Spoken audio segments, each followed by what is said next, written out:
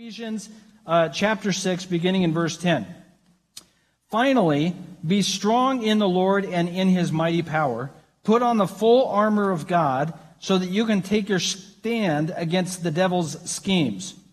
For our struggle is not against flesh and blood, but against the rulers, against authorities, against the powers of this dark world, and against the spiritual forces of evil in the heavenly realms. Therefore, put on the full armor of God, so that when the day of evil comes, you may be able to stand your ground. And after you have done everything, to stand. Stand firm then, with the belt of truth buckled around your waist, with the breastplate of righteousness in place, and with your feet fitted with the readiness that comes from the gospel of peace. In addition to all this, take up the shield of faith, with which you can extinguish all the flaming arrows of the evil one. Take the helmet of salvation and the sword of the Spirit, which is the Word of God. Verse 18. And pray in the Spirit on all occasions with all kinds of prayers and requests. With this in mind, be alert and always keep on praying for all the saints. Pray also for me that whenever I open my mouth, words may be given me, so that I will fearlessly make known the mystery of the gospel, for which I am an ambassador in chains. Pray that I may declare it fearlessly as I should. All right. Welcome back again to this panel. And if you were here with us last week, you'll recognize that we have switched places. Last week, Pat and I were sitting in what we're referring to as the hot seats because they're connected to a car battery in the back. What we're doing is we have been taking some time because we've been going through the book of Malachi, and the book of Malachi is about worship.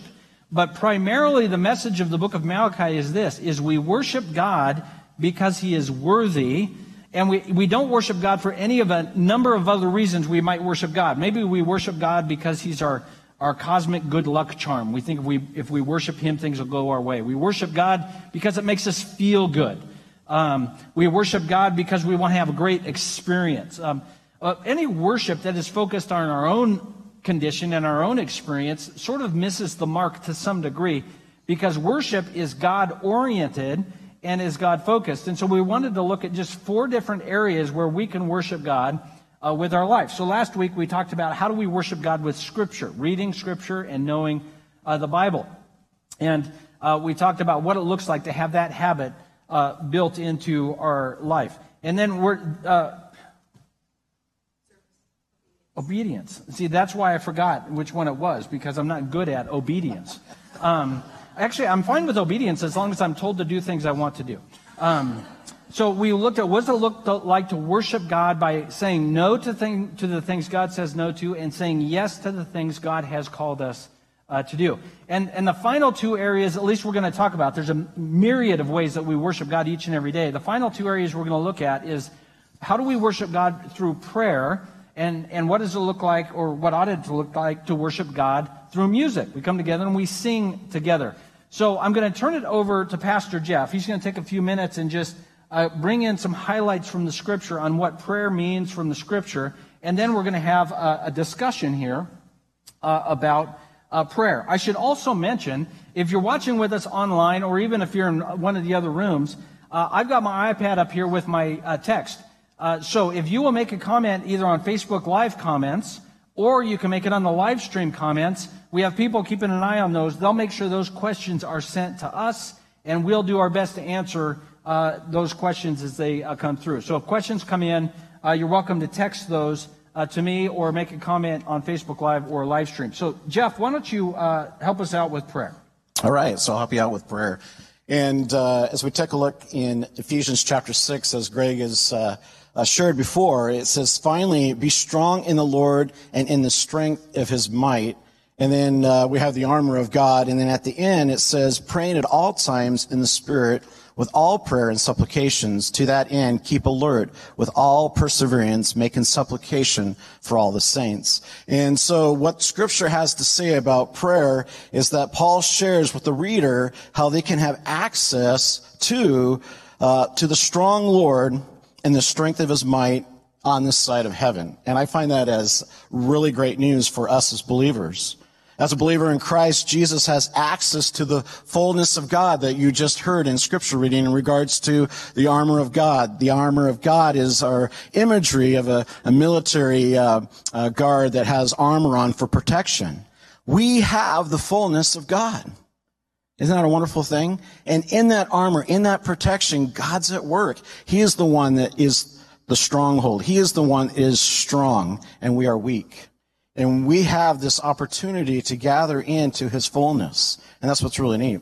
So as Paul rehearses the gospel to the reader by using that military imagery, it's describing God's narrative, his protection, work of Jesus Christ, and the battle plan against Satan and his lies and his tricks. That's what I love about his protection. We get truth from God. Well, our offensive opportunities that we get to be part of because of that fullness is that it's described, pray at all times in the Spirit. This is great news for the believer, for in Christ Jesus. For prayer often comes from the attitude of fear or selfish gain. And I want to pause for a minute to think about that when I just said that. Sometimes when we approach prayer, it's usually with the wrong attitude. I'll just be honest with my own personal life. There are times where I'm like, I have to pray. Back to the kind of the obedience thing that you're talking about. As we worship God, there's times where we just come before God going, ugh. Or we're responding to prayer because we're afraid. We're afraid that God's going to zap us or something, or God's going to be done with us and remove us from his great plan and purpose. I struggled with that as a child. I remember growing up through the church, and prayer was always kind of a routine.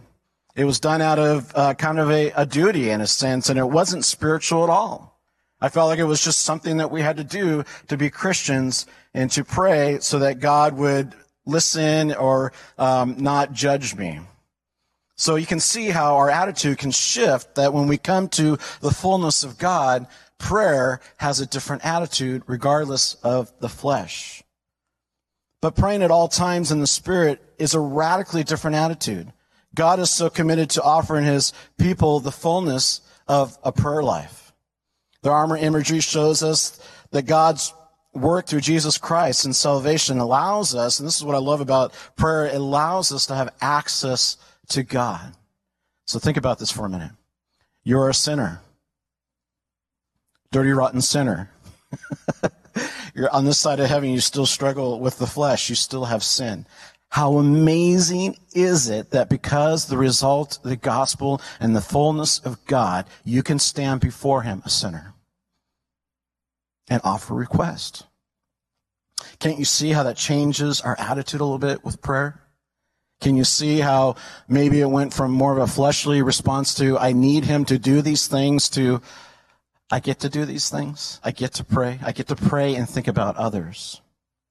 So as we kind of answer some questions here, how do you personally put this into practice? Well, in my own life, first of all, I need to be intentional because I am naturally lazy when it comes to spiritual things towards God. Yes, I'm a pastor, but I'm confessing right here that I am naturally lazy when it comes to the things of God because my flesh is in the way. There are times when I've prayed and I haven't seen God specifically carry out something in the way that to my liking. That game that we play, that God is always at work, but yet I don't see him at work. Why is this happening? Our flesh can get in the way. We are naturally lazy when it comes to drawing near to God.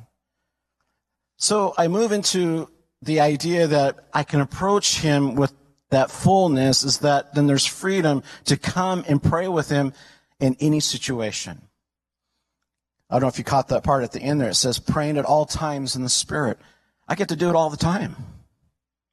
I don't need to have a secret place. I don't always have to be on my knees. I can do it while I'm driving. I can pray while I'm talking. Isn't that wonderful? There's a freedom that we have now when we have the fullness of Christ in our lives, the fullness of God working in us. We can just be having that worship that's constantly going nonstop, and I can be thinking about others. And that's what I intentionally try to do. I think about you. I think about my family. I think about my friends. And that's how I practice that. And so what are the obstacles that I face in prayer? Again, as I said before, that people are naturally lazy when it comes to drawing near to God. There's another power at work in us. We are by nature selfish towards God. Again, back to the obedience thing. We are by nature not obedient to God, and that gets in the way. So how does the gospel empower worship and prayer? In John chapter 15 and 16, it says this, "You did not choose me, but I chose you and appointed you, that you should go and bear fruit, that your fruit shall abide, so that whatever you ask of the Father in my name, he may give it to you." This is gospel empowerment to the greatest. Jesus chose and saved you for prayer. Can you just let that sink in for a minute? I mean, that is just amazing. He chose you. You did not choose him. He chose you. So through believing in Christ Jesus gives us the access and the fullness of God to stand as a sinner and to be able to pray and think about others. That is an amazing thing. And it's not tied to how well I pray, how good I'm at praying, or where I pray. Because one of the opportunities that we got to see when we're in Israel at the Western Wall, you see people praying, but they do it with a rhythm. And I think I'd throw up after, a couple of minutes. And so there's this idea, this imagery that they're working hard, that their flesh is working hard to pray. When we have freedom to just be in thought all the time as we pray. So that's a beautiful thing. As we draw near to God, we get to pray. We get to pray. Do I have to pray? That's the horrible attitude. The new attitude in Christ, we get to pray. We get to pray at any time. And so that's what I have to share with you guys this morning in regards to how Scripture handles prayer. Thanks, Jeff. And a couple of things on that I think are important, that notion of being called to pray. Because I know a lot of people, especially when younger folks, when you get old like me, you start, my calling is to make it through tomorrow. But when we're younger, what's my calling? What is my life supposed to be about? And when we think about our Christian life, we'll think, what is God calling me to do? Boy, I don't know the last time that I heard anyone ever say, I think God is just really calling me to pray. There's a lot of interesting notions we might come up with. He's called me to do this, that, or the other thing. But what you're arguing here from the book of John is actually the one thing we know for certain that God called us to do is he redeemed us in order that we might pray. And that seems like such a strange thing. Another way of thinking about this, I think, on that idea is that realizing how much Jesus prayed. So the Bible makes quite clear he would spend significant times on his own praying. One time his disciples couldn't cast out a demon, and he cast out the demon, and they said, what's the deal? Why couldn't we do it? And he said, these kind only come out with prayer, meaning a sense that prayer in advance. Prayer had been done. And I just sort of, sometimes you wonder, Jesus the Son of God had spent all of eternity with the Father. Why didn't he get all that praying done before he came? Get all that done, and then when you show up, he can just hit home runs all day long. Because he wants to demonstrate to us, this is something that God desires in his relationship with us, is that we would seek him in prayer. Prayer is the solution to what we're being called to do. And I think that's an important concept there. Pat, go ahead. I was just thinking, as you think about the idea that we were redeemed to pray, that we've been called to pray, that's really what reconciliation is. We think about being saved so that I can have this nebulous relationship with God the Father, who is a spirit I can't touch. And yet this privilege of communicating with, having a dialogue with God, is the whole definition of reconciliation. That I can be heard by holy God, and I can hear from him.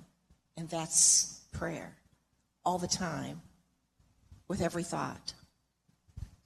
Well, and I think Jesus' attitude, too, of prayer is so different, especially from our Western, even just our colloquialisms betray how we think about prayer. What do you call a long bomb 60-yard pass to the end zone with 3 seconds left on the game with a 2% chance of catching it? A Hail Mary. Throwing up a prayer. It's like we define prayer as once we get to a point where we can't handle our business, that's when we need God to step in and handle our business. And I've heard pastors say, well, all we can do now is pray. Like, you get the stage 4 cancer diagnosis. All we can do now is pray, as if modern medicine was better than prayer up to the point where it's no longer effective, and now prayer is the last straw. And it's so embedded in our culture of who we are that this is the secondary parachute. It's the last-ditch effort to save yourself and have the outcomes that you would prefer as well. You're not even praying for God's will. You're praying for your will because you couldn't figure out a way to get your will done. And so now I'm going to hope that a higher power will make my will done. And Jesus' prayer is, Lord, your will be done, not mine, submitting myself, which ends up being a moment-by-moment process. I would also say, too, that I didn't get a chance to explain it too much, but it says, in my name. When you pray in my name, there is power in the name of Jesus. And the other part that Paul was saying, supplication, when you look at that word, supplication means request for others. And it fits in this worship because when we start thinking about others instead of myself, then that attitude changes. I start worshiping the Lord and thinking about his gospel, rehearsing that to myself over and over when we're praying for each other. Because it's so easy for us to get wrapped around the axle and start praying for poor me, why me, what about me, Lord, help me. Yeah, he's going to do that, but keep in mind, too, that we get the opportunity to pray for others as well. I'm glad you brought up that point of praying for others, because I'm really struck in Paul's writing in Ephesians that he prefaced in the early chapters his prayer for the believers, not just for the recipients of the letter in the first century, but ultimately for us, how he recorded his request that he had made to God for our benefit so that we would know and understand the fullness of the gospel. And then he ends the letter by asking believers to pray for him. I think that I am very limited in my definition of what prayer is when I just think about it in relationship, Seth, to what I need or where I'm going or whatever that agenda is. But this privilege of prayer is not just a communication between me and God, but it's a communication between us and God. And that us in the equation can't be separated from the gospel message. A couple of, I think, obstacles to prayer that we talk about, and I can think of two significant obstacles to prayer. Number one, obstacle to prayer is sin. And so the question becomes sort of theologically, how soon after sinning can I pray and have God hear it? Because nobody would ever ask that question because, number one, we generally don't admit to sin. And then, secondly, we all know when asking that it's ridiculous. Well, of course, God hears us. But then if we sort of get after it a little bit in our hearts, in the back of our minds, we think, well, God can't hear me because I just did that like 10 minutes ago. So obviously I better ask for some really, now's the time to be praying for other people, really unselfish kind of things. But I'm not going to ask for anything for myself because I just blew it. Now, the gospel says no. How long after sin occurred can I pray? And the answer is right away. So think about how God knows us. Does God know when we're going to sin? So actually we should ask this question. How long before a sin should I pray? Because he knows it's coming. He's like, oh, you're asking for that. You know what you're going to do in like 5 minutes? You're going to ask for this, and then you're going to do that? I don't think so. The gospel has got to inform our prayer life where we say, no, as a matter of fact, the blood of Christ is enough. I can pray having sinned because Jesus stands at the right hand of the Father. It's a lie from the devil that I've got to make it a day, a week, a month, or a year, whatever, of not doing something bad for God to hear me. That's a lie. The fact is, he hears us. Pat, were you going to share on that? I was just going to share, that's exactly how Jesus taught us to pray in Matthew. Lead us not into temptation, right, but deliver us from evil, which is exactly that. Pray in advance. Good. The other obstacle, and were you going to share something on that? Okay. The other obstacle, for me anyway, is staying awake. And this is, thankfully I'm in good company. Garden of Gethsemane, the disciples are praying with the Son of God himself prior to the crucifixion. They can't stay awake. So I'm going to give myself some grace there. But really what you got to think about is why in the world were you taught to pray with your eyes closed and your hands folded? Two things I rarely, if ever, do nowadays is pray with my eyes closed. That's a recipe for thinking about other things and going to sleep. and I rarely fold my hands. The two times that I find, for me, most effective times to pray is in the car, is to turn the radio off. Just pray, just turn the radio off. You turn the radio on after a minute, but that's a great time to pray. It's uninterrupted time if you're driving by yourself, and just you're going to daydream while you're driving anyway, and so you may as well maybe pray. I know some people will even put little prayer cards on their dashboard. I drive a scooter, so that won't work. They would all fly away. The other time to pray is when you're working out. I get up and run most mornings, and I finally, at a certain point, I said, man, I'm wasting this time. I have earbuds in. I pulled the earbuds out, and now that's a time to pray. It's hard to fall asleep running. And somebody said, well, I don't exercise. Two birds with one stone here in the new year. I was going to say, praying is hard enough. Now you need to exercise too? Yeah, exactly.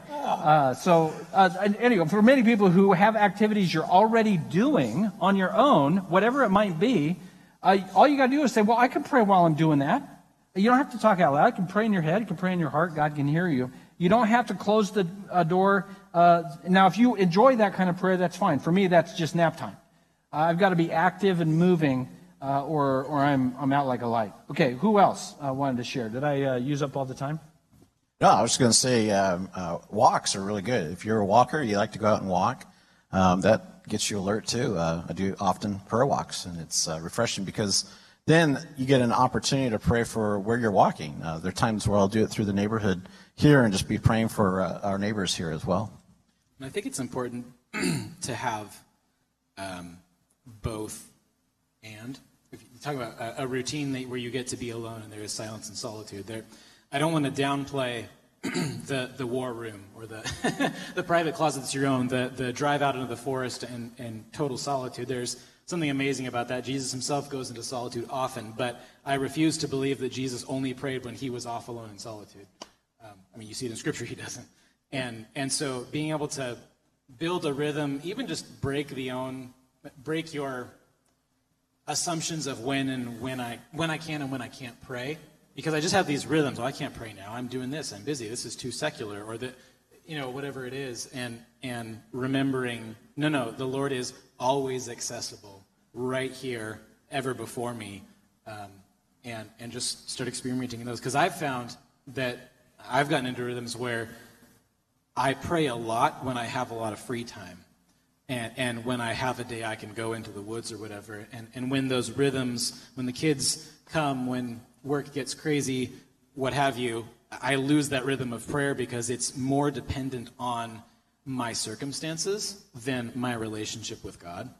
And then I realize that I am simply being an opportunistic prayer and not being disciplined about it. I think another obstacle, and maybe this is more female than male, so you guys don't have to be in my pocket on this one, but I have a tendency in my relationships when I don't feel like anybody's talking back to me, that I just kind of go inside my shell.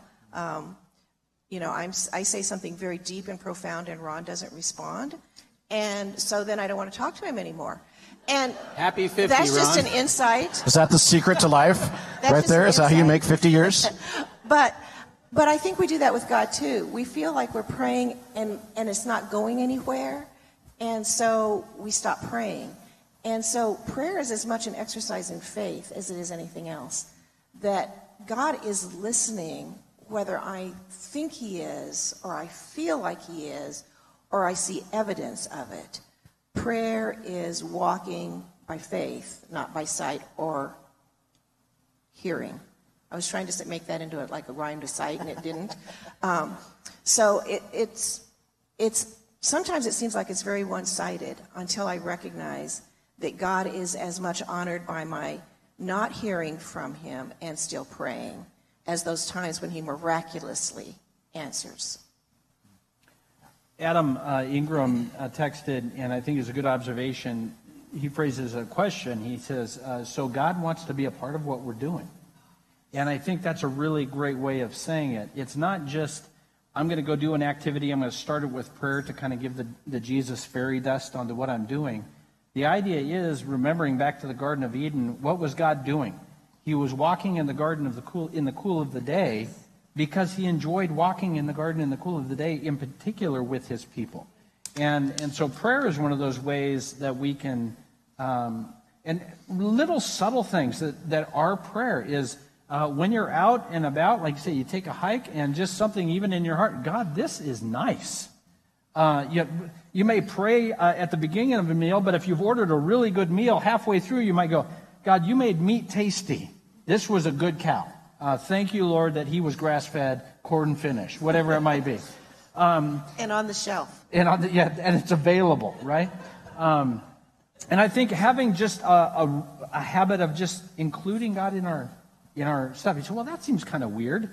Yeah, well, we claim our citizenship is heaven, and we also know our Savior is coming back on a white horse in the sky. So there are weirder things we believe than that we can engage with God in our regular activities. So I really appreciate that, Adam. Good observation. God wants to be a part of what we're doing. But I think the regular activity that we're always wrestling with is our flesh.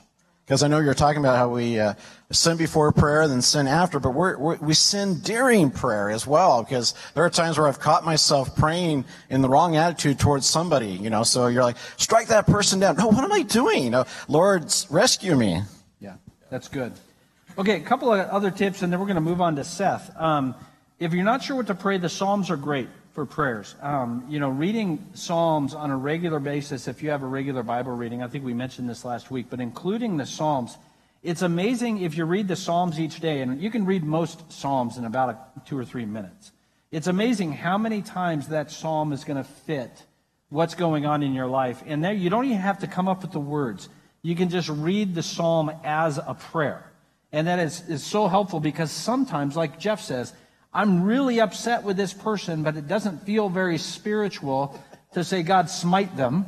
But actually the Psalms have a lot of those kinds of prayers. God, I'm not sure who's right here. Would you judge between me and them? May your justice be done and you see the plight of my situation. So the Psalms are really, really good there. And the other thing I would say this, if you would really like to pray and you're not good at it, then start bad. And just pray for the stuff you want. You say, if the option is no praying, or you just praying for stuff you want, go for it. Just pray that God will give you the stuff you want. Because I trust His Holy Spirit over time is going to help you learn to engage with Him, not only on the things that you desire, but on things for others, and that He might work in your heart. So let's bring the prayer down on the lower shelf. We can all do it. And God looks forward to it. All right. Seth, why don't you give an intro into what it means to worship God in music and song? Yeah, so music and singing is really interesting as far as all of these categories goes because it is, in my mind, one of the most natural parts of us as humans in our DNA, but it's also one of the most prone to misuse, misinterpretation, misunderstanding, partially because I think it comes so naturally to our flesh and who we were created to be.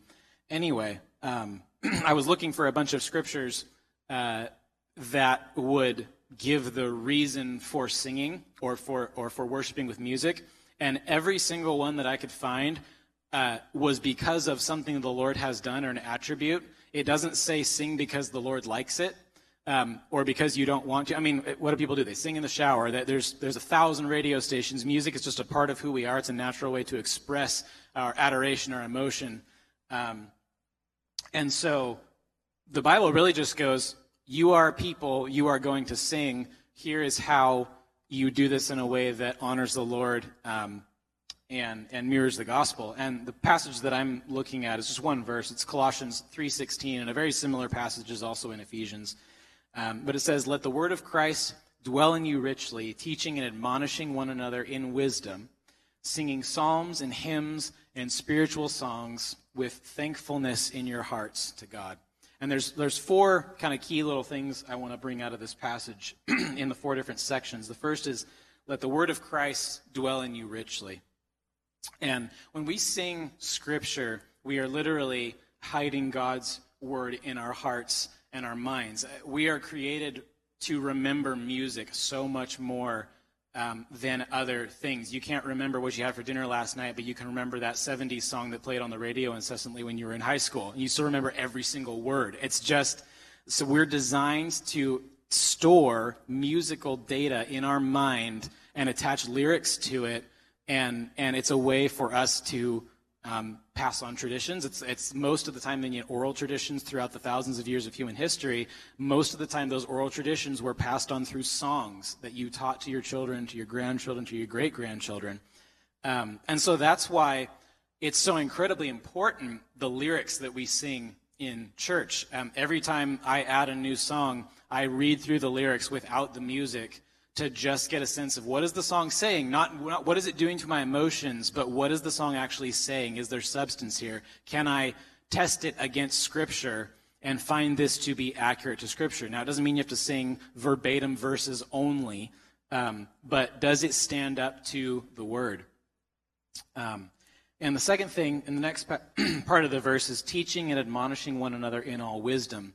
That seems a little weird that that's in there because, at least in Western culture, we've made singing such an individualistic thing. You crank up the radio in your car and you sing out loud by yourself, but if anyone else sees you, you stop singing. And so it's this individual thing.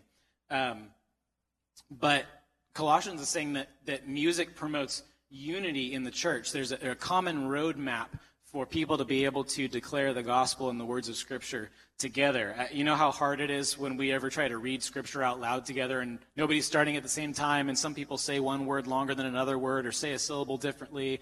But when you have music as a roadmap, there's this beautiful unison of the body of Christ being one, and that's why it's so important that we don't have speakers that are blasting everybody out to the point where you can't hear each other sing, because it's not about the music, it's about those around you who are singing the same words as you, and just the understanding, oh, we are in this together. I am not alone. I am in a community of believers. We are all the body of Christ, and I need these people around me. It's not just me and Jesus in my headphones. If we did that, we could get a whole lot better sound if all you just wore headphones in here than if we had these speakers hanging off the ceiling. And it's also us being in unity with God, with the triune God himself. In Zephaniah 3:17, we have God singing over his people. In Matthew 26:30, we have Jesus singing a hymn with his disciples. And then in this passage and a couple other passages, we see that singing is often inspired by and empowered by the Holy Spirit. And so we are quite literally and very genuinely joining with God in singing, joining with the angels in heaven that are constantly singing, holy, holy, holy. And that's a beautiful thing, to join together with the God who created the universe through music. And it's also singing encouragement to those around you who are broken. We also want to hear each other sing because, I don't know about you, but there are many Sundays where I don't believe the words that are coming out of my mouth and that I see on the screen. And I don't stop singing because I don't believe it. I keep singing until I believe it. I keep singing until it becomes real to me, because I am speaking Scripture over myself. And if I'm struggling to sing, I can hear someone else next to me being joyful about a song that I'm struggling to be joyful about. And it encourages me, okay, the Lord is good. And all these other people confirm to me that the Lord is good, that the Lord is gracious, he's faithful, whatever it is that we are singing about. And being honest, we sing songs about our emotional, issues and our struggles. And when we're down, we don't always just sing happy songs. And that's to meet people where they're at and encourage them to the gospel and bring them to faith in Christ, knowledge in Christ, remembering the goodness of Scripture. And the third thing we see is singing psalms and hymns and spiritual songs. And I don't go into a lot of this, but psalms are verbatim Scripture, word for word. Psalm 36 and putting it to music. Hymns are anything that has a scriptural theme that can be easily tied to Scripture. That's not just songs from a certain era. Death was arrested at as much of a hymn as Before the Throne of God Above. It's tied to Scripture. You can back it by Scripture, but it's not word for word. And then spiritual songs are spontaneous. They're words that the Lord gives to you in a moment, the Holy Spirit gives to you in a moment when you're just so thankful. Whatever you're feeling, think to Holy Spirit uttering groanings that we can. I don't even think the song has to have words necessarily, but just that communion of the Holy Spirit within you, encouraging you, and that can happen in music. And we don't practice that a lot, especially in Baptist churches. It's a little more of a charismatic thing with spontaneous worship. But I think it's something we could recapture a little bit. Not in craziness, but But being able to say, you know what, this is what the lyrics say, but this is what I'm feeling towards the Lord right now, and let's check that with Scripture and then sing it and glorify Him in that moment.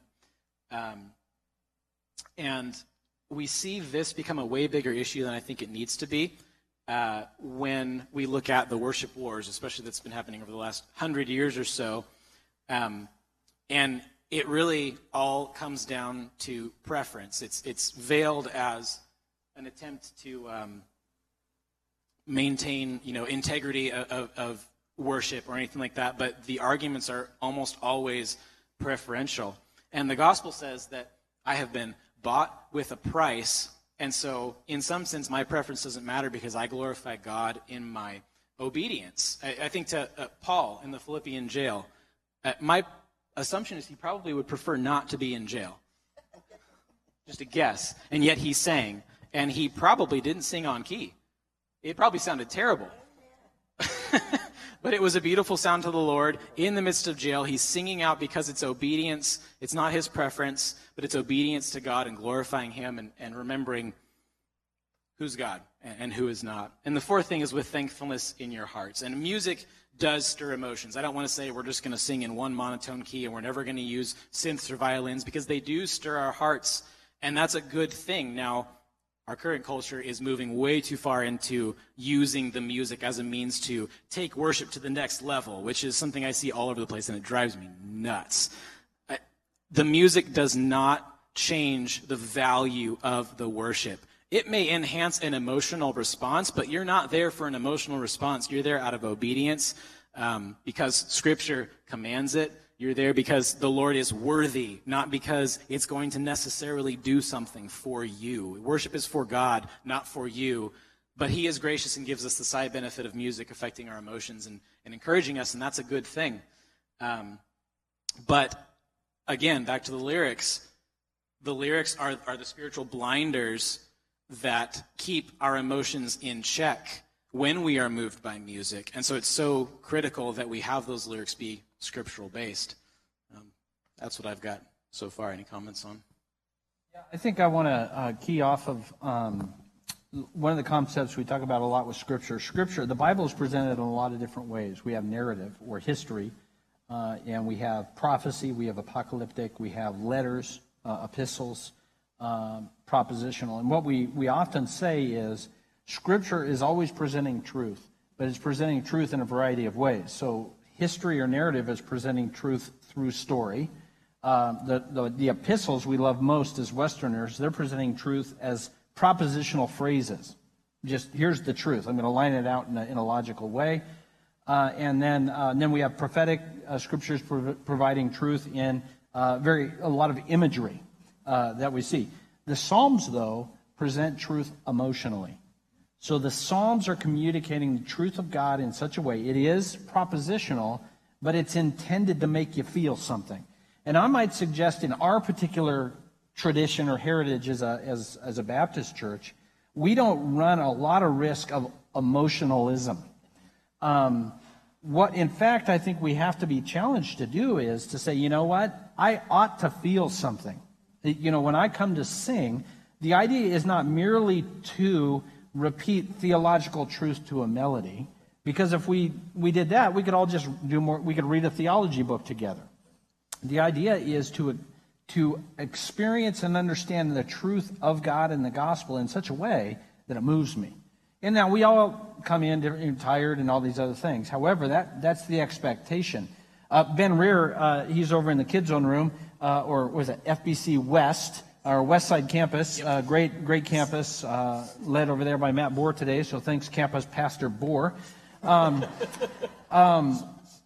He says, just by the way, that it's way more fun watching in the Kids Zone room at the video screen than it is at home. So if you're not sure if you want to call in and make a reservation, you do.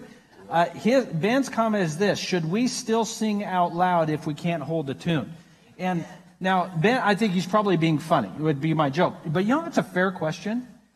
And I think here's the thing. When the touchdown is scored for your favorite team, do you sort of hold back? Well, I'm not sure if I'm going to cheer the right way. You know, I want to make sure I fit in. We don't do that because we're moved by something and we just sing. I would suggest, yes, it's to sing out. And what we're communicating to God is how we're moved by the truth of the gospel, and the tune of it doesn't matter. Now, we might not invite you to be on the worship team.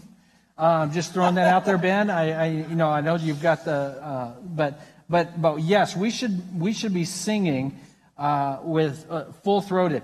I'm going to throw the guys under the bus here a little bit. And I don't want to minimize women on this. So, but Pat, you picked on men earlier. So, there is something important and significant for children to see their dad singing in full-throated worship. And again, guys, I don't want to throw you under the bus. Well, I'm not good at singing. We know. Yeah, we've all stood by you. We know you're not that. But that's one of the ways that guys are saying, well, how can I lead? One of the ways is when you come to church is to sing. Well, what if I don't feel like singing? That's when you're really worshiping. That's where, okay, Lord, I'm gonna jump in. Okay, there's my sermon. Jeff, Pat, or Seth, what do you got? Yeah, I was thinking, in that attitude of, like I was talking about with prayer, is we get to do this. We get to come together and sing and use it in a lot of different ways. And one of the ways I try to practice is during the week. I think a lot of times people think that the only place in their schedule is to come here and sing. But I try to do that often in the car karaoke. If there's some worship music on, I'll try to sing really loud and everything. But there's something about during the week, having some worship music in my playlist, not just so that I could drown out all my sin, and my shame and everything, but to rehearse all the time, to be thinking about the lyrics and thinking about the worship, so that when I come here, and this is what I love about this, when I come here, if they're not singing my favorite song, I'm not all disgruntled. I come here with man, I get to sing with everybody. This is just awesome. Because I've taken care of all of that during the week. Now I get to come in and they're going to sing in a different arrangement. They're going to change the bridge a little bit and repeat the chorus. And speaking of that, sometimes another hang-up for people when it comes to worshiping in an environment like this together, why is it that we repeat the words over and over and over and over and over again?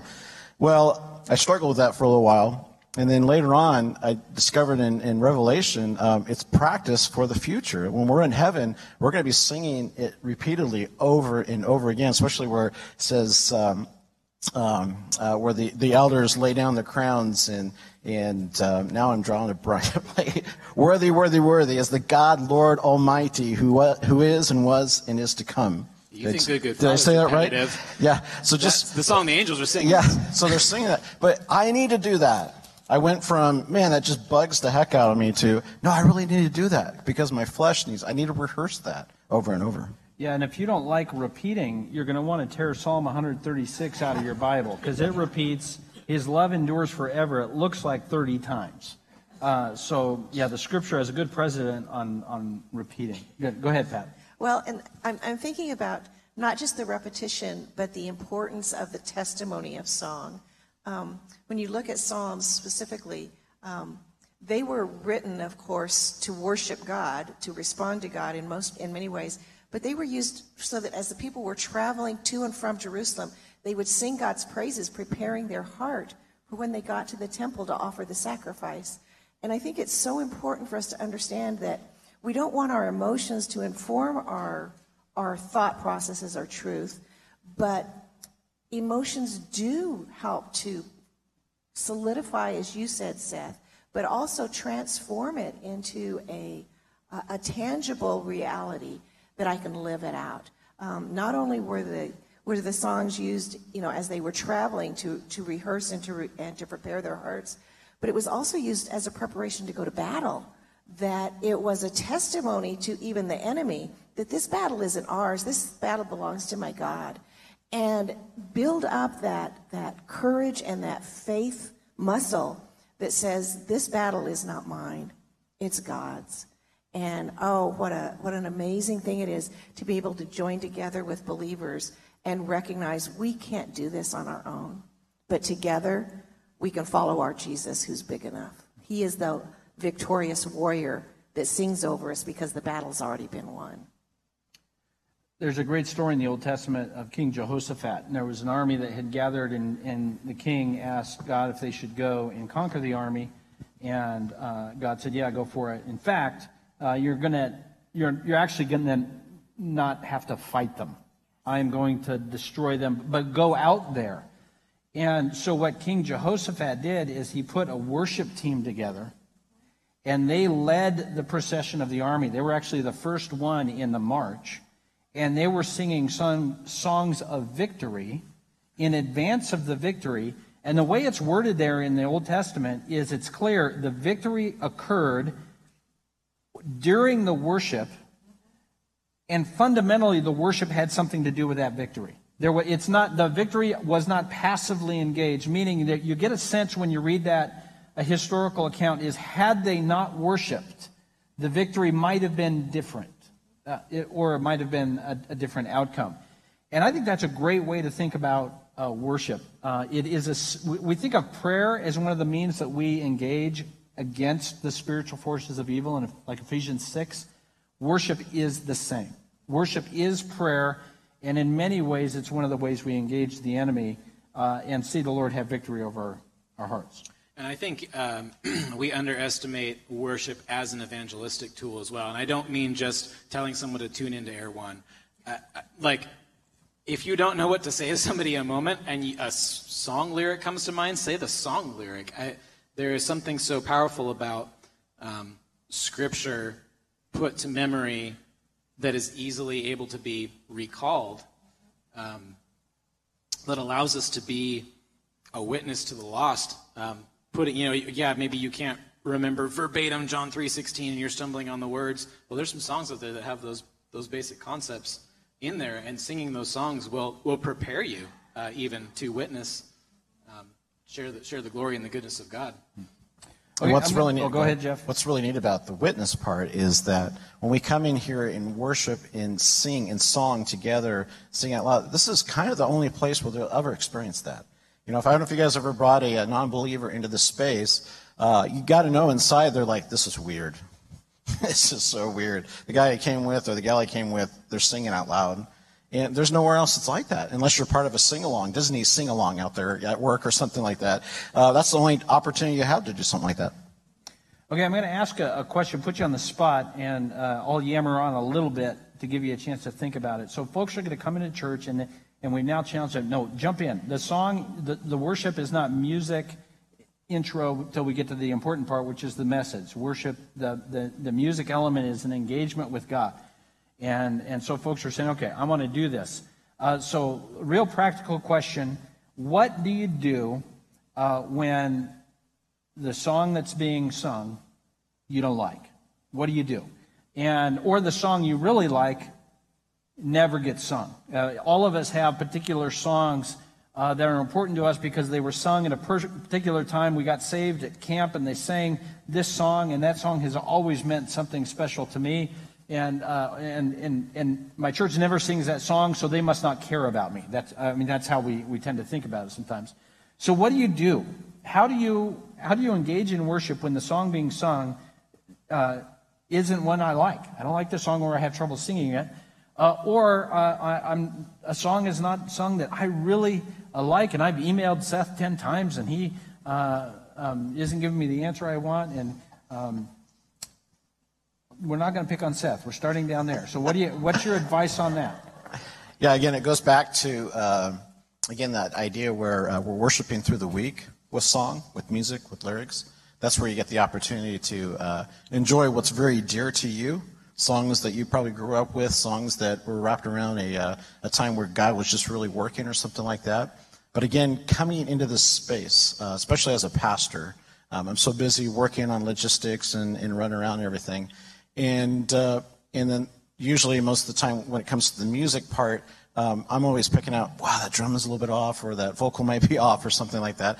But to move away from that, or it might not be singing the song that I'm used to, move away to that attitude of, I'm just glad I get to be here. Does that make sense?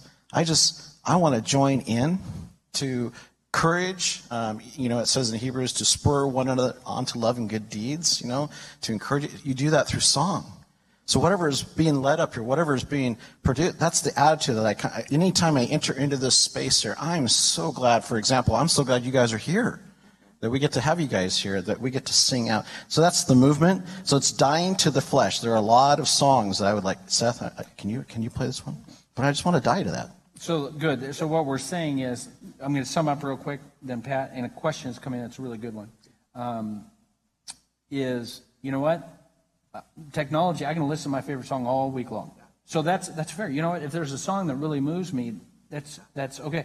Because what I want to really do is come into here and say, I get to sing with these. And so the gain is I'm singing with others, with God enjoying it, not whether or not it's my top 10 favorite. Okay, Pat? Two real quick things I wanted to point to. One, both of you alluded to it, and it goes to the very point of what we were talking about in obedience. I honor others above myself. And in a community, I should take joy as I look around and see how others are responding to God. That should be my biggest motivation, that Christ is being not only glorified, but he's working in the midst of people sitting around me. That is the greatest privilege of being part of the body of Christ. And then secondly, in the verses just before and after Colossians 3:16 that Seth talked about, it says, let the peace of Christ rule in your hearts.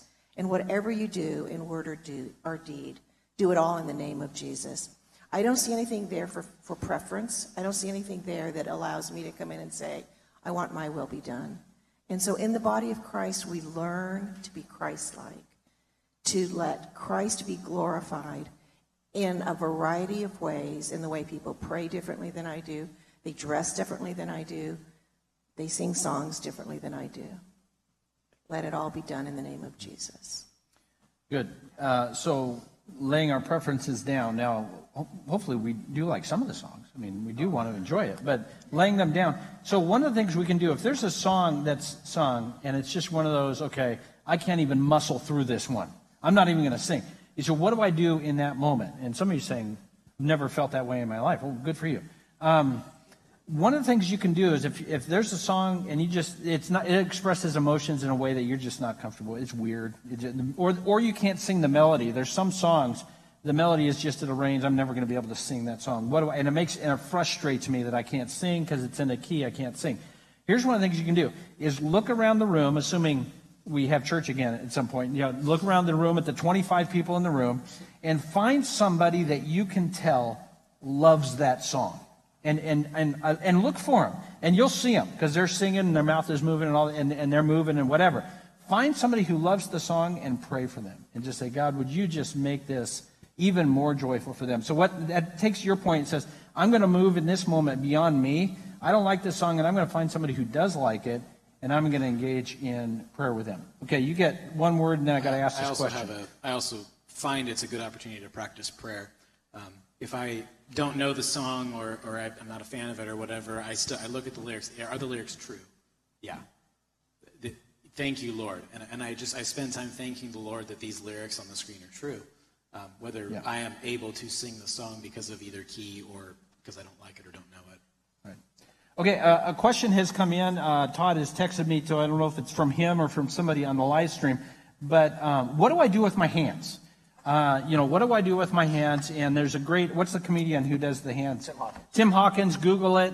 Look for the YouTube video on, you got the holding the TV, you got the wave, you got the touchdown, all kinds of, it's funny. So Google that. Not now, wait till we're done. What do I do with my hands? So just real quick theology. Worship in the scripture is done with your body. So what are the postures of worship in the scripture? On your face, standing up, rarely seated, hands up, dancing, singing. So all of these are postures of worship, ways in which we express the truth of God's goodness with our physical person. Eyes closed, hands up. Doesn't have to symbolize something. Maybe people say, well, my hands are up and the hands open as a way of being yielded to God. But it could also just be an expression of gratitude. It doesn't have to mean something in particular. But anyway, so biblically, it's what does it mean to communicate value to God with my physical being? And that's what we see throughout Scripture. But probably for the time, I've only got, looks like Pat has something, and then we'll finish with Seth. I just have to throw in Leviticus that one of the specified sacrifices, motion was a wave offering. Just have to throw that in. Very Levitical.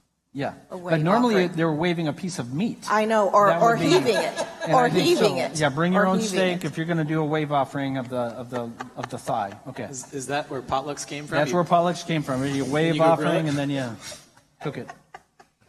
All right, Seth, you get the That was you it. get the closing word Closing word on this. on this topic.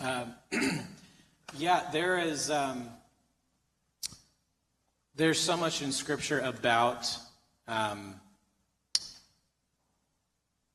in all of these disciplines, really, an aspect of your body influencing your mind. And, we have a period of time where Greek philosophy and thought separated the two, and there's a spiritual realm and there's a physical realm. And we think a lot of modern culture kind of tends to, especially scientifically led culture, tends to lean that way. What is spiritual is completely separate and it's intangible, and what is physical is all that we can see and observe, and the two don't affect each other. And I remember reading a study that somebody did about your attitude and your mood, depending on whether you purposefully smiled all day or purposefully frowned all day. And it was amazing how much at the end of the day, the people who smiled intentionally all day were happier, and the people who frowned all day intentionally were more frustrated and angry.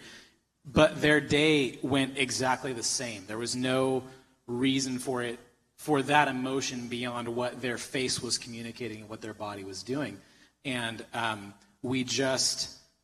there is a tie between our body and our mind and our spirit that we can't escape until Christ comes and we get a new body. And so a lot of it is, most of the time when I raise my hands in worship, it's not because I'm feeling it, it's because Scripture commands us to lift your hands, and I'm realizing that I am struggling to worship and I need to be obedient. And so we have this notion that the ones who are raising their hands are the ones who are really worshiping.